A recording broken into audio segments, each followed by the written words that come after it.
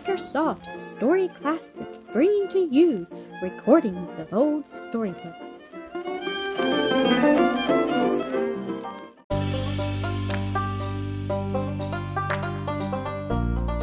Mildred Keith, Episode 11.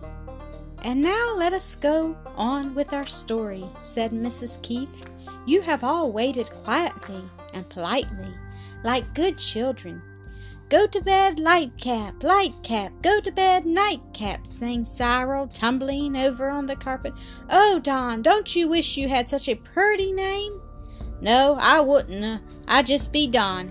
"There, dears, don't talk now. Sister's going to read," said their mother. "If you don't want to be still and listen, you may run out and play in the yard." "Somebody else tummin'," whispered Fan, pulling at her mother's skirts. Mildred closed again the book she had just resumed, rose, and inviting the newcomer to enter, handed her a chair. She was a tall, gaunt, sallow-complexioned woman with yellow hair, pale, watery blue eyes, and a sanctimonious expression of countenance.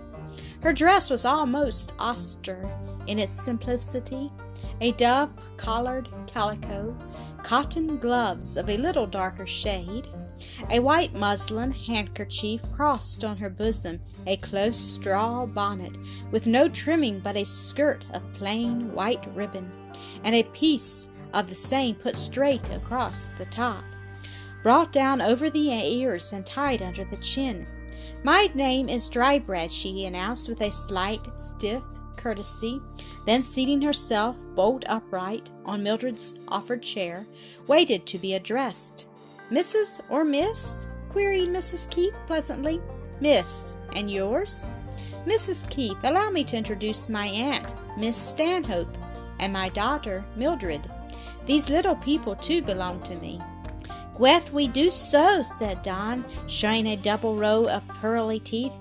"Coth, you're our own mamma, ain't she, Cyril?"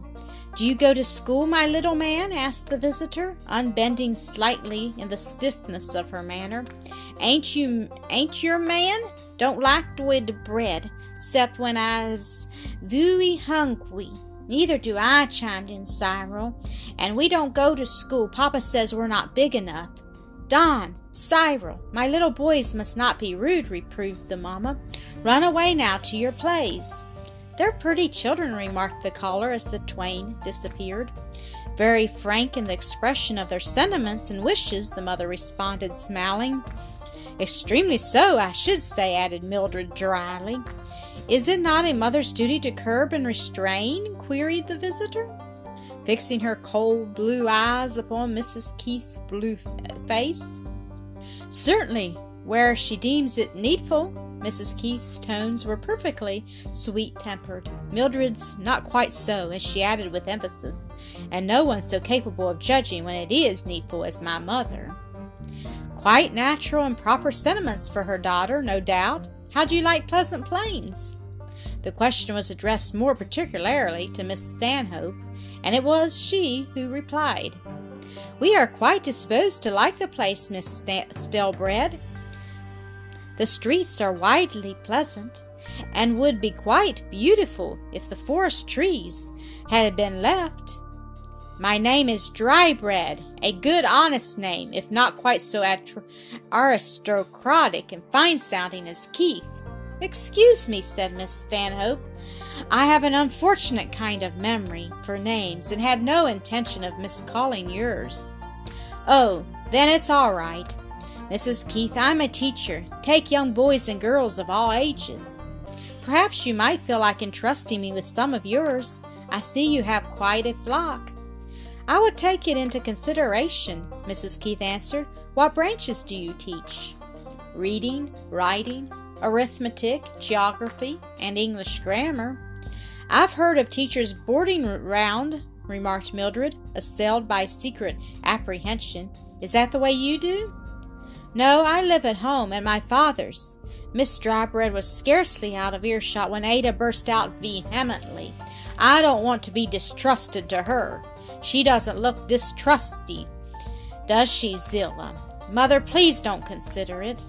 But just say yes at once?" asked Mother playfully, pressing a kiss upon the little flushed, anxious face. "Oh, no, no, no, please, Mamma dear," cried the child, returning the caress and putting her arms lovingly about her mother's neck. "You didn't like her, did you?" Mrs. Keith acknowledged laughingly that she had not been very favorably impressed. And Zillah, joining in Ada's entreaties, presently promised that she would try to hear their lessons at home, a decision which was received with delight and a profusion of thanks and caresses. Mildred was glad to find herself alone with her mother that evening for a short time after the younger ones were in bed, for she had a plan to unfold. It was that she should act as governess to her sisters and the little boys if they were considered old enough now to begin the ascent of the hill of science.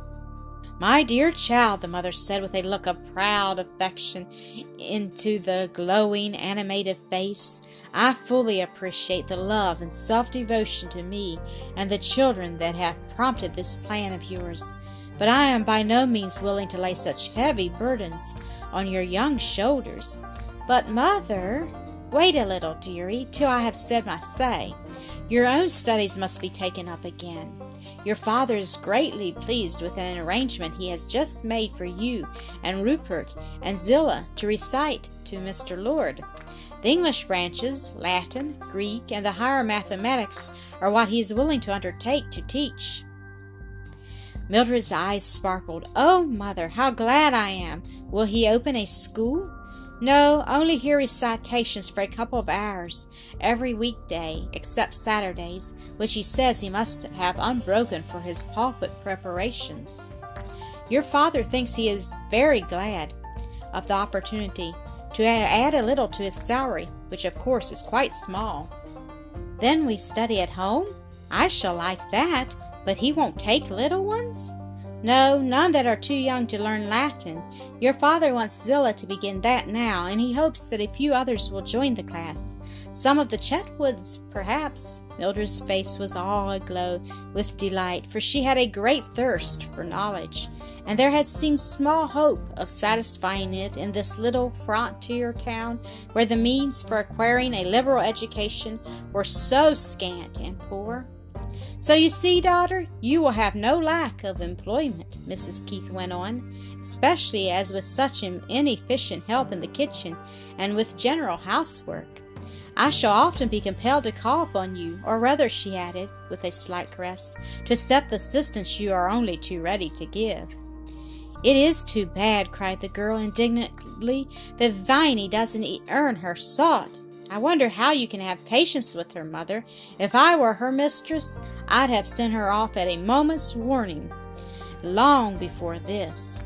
Let us try to imitate God's patience with us, which is infinite," Mrs. Keith answered low and reverently. "Let us bear with her a little longer. But indeed, I do not know that we could fill her place with any one who would be more competent or satisfactory in any way." "I'm afraid that is quite true, but it does seem too hard that such a woman as my gifted, intellectual, accomplished mother should have to spend her life in the drudgery of housework, cooking, mending, and taking care of babies. No, dear, you are taking a wrong view of it. God appoints our lot. He chooses all our changes for us. Jesus, the God-man, dignified manual labor by making his own employment during a great part of his life on earth. And it is enough for the disciple that he be as his master, and the servant as his Lord. Besides, what sweeter work can a mother have than the care and training of her own offspring? But then the cooking, Mother, and all the rest of it. Well, dear, the health, and consequently the happiness and usefulness of my husband and children depend very largely upon the proper preparation of their food, so that is no mean task. Ah, Mother, you are determined to make out a good case, and not to believe yourself hardly used," said Mildred, smiling, yet speaking in a half-petulant tone. "No, I am not hardly used. My life is crowned with mercies, of the very least of which I am utterly unworthy," her mother answered gently. And, my child, I find that any work is sweet when done heartily as to the Lord, and not unto men. What sweeter than a service of love? Be ye followers of God, as dear children. Yes, said Aunt Wealthy, coming in at the moment, as dear children, not as servants or slaves, but doing the will of God from the heart, not that we may be saved, but because we are saved. Our obedience not the ground of our acceptance, but the proof of our love to Him, our faith in Him who freely gives us the redemption purchased for us by His own blood. Oh, what a blessed religion it is! How sweet to belong to Jesus and to owe everything to Him! I feel it so, Mrs. Keith said with an undertone of deep joy in her sweet voice. And I, whispered Mildred, laying her head in her mother's lap as she knelt at her side, as had been her wont in childish days. They were all silent after that for many minutes, sitting there in the gloaming, Mrs. Keith's hand passing softly over her daughter's hair and cheeks. Then Mildred spoke. Let me try it, mother dear, teaching the children, I mean. You know there's nothing helps one more to be thorough, and I want to fit myself for teaching if ever I should have my own living to earn. Well, well, my child, you may try. That's my own dear mother, exclaimed the girl joyfully, starting up to catch and kiss the hand that had been caressing her. Now I must arrange my plans. I shall have to be very systematic in order to do all I wish.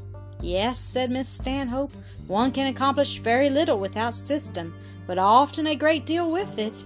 Mildred set to work with cheerfulness and a great deal of energy and determination, and showed herself not easily conquered by difficulties. The rest of that week was given to planning and preparing for her work, and on the following Monday her long-neglected studies were resumed, and her duties as family governess entered upon. These took up the morning from 9 to 12, but by early rising and diligence she was able to do a good deal about the house before the hour for lessons to begin. Her mother insisted that she must have an hour for recreation every afternoon, taking a walk when the weather permitted, then another for study, and the two with Mr. Lord left but a small margin for anything else. The sewing and reading with mother and sisters usually filled out the remainder of the day. Sometimes her plans worked well, and she was able to go through the round of self-imposed duties with satisfaction to herself and to that of her mother and aunt, who looked on with great interest and were ever on the watch to lend a helping hand and keep hindrances out of her way. But these last would come now and again in the shape of callers, accidents, mischievous pranks on the part of the little ones, or delinquencies on that of the maid of all work, till at times Mildred's patience and determination were sorely tried. She would grow discouraged, be nearly ready to give up, then summon all her energies to the task, battle with her difficulties, and for a time rise superior to them. But a new foe appeared upon the field and vanquished her. It was the ague, attacking now one and now another of the family. Soon they were seldom all well, and it was no uncommon thing for 2 or 3 to be down with it at once. Viney took it and left, and they hardly knew whether to be glad or sorry. Governessing had to be given up, nursing and housework substituted for that, and for sewing and reading, while still for some weeks longer the lessons with Mr. Lord were kept up. But at length they also had to be dropped, for Mildred herself succumbed to the malaria and grew too weak, ill, and depressed for study. Thank you for listening to another episode of Acresoft Story Classic.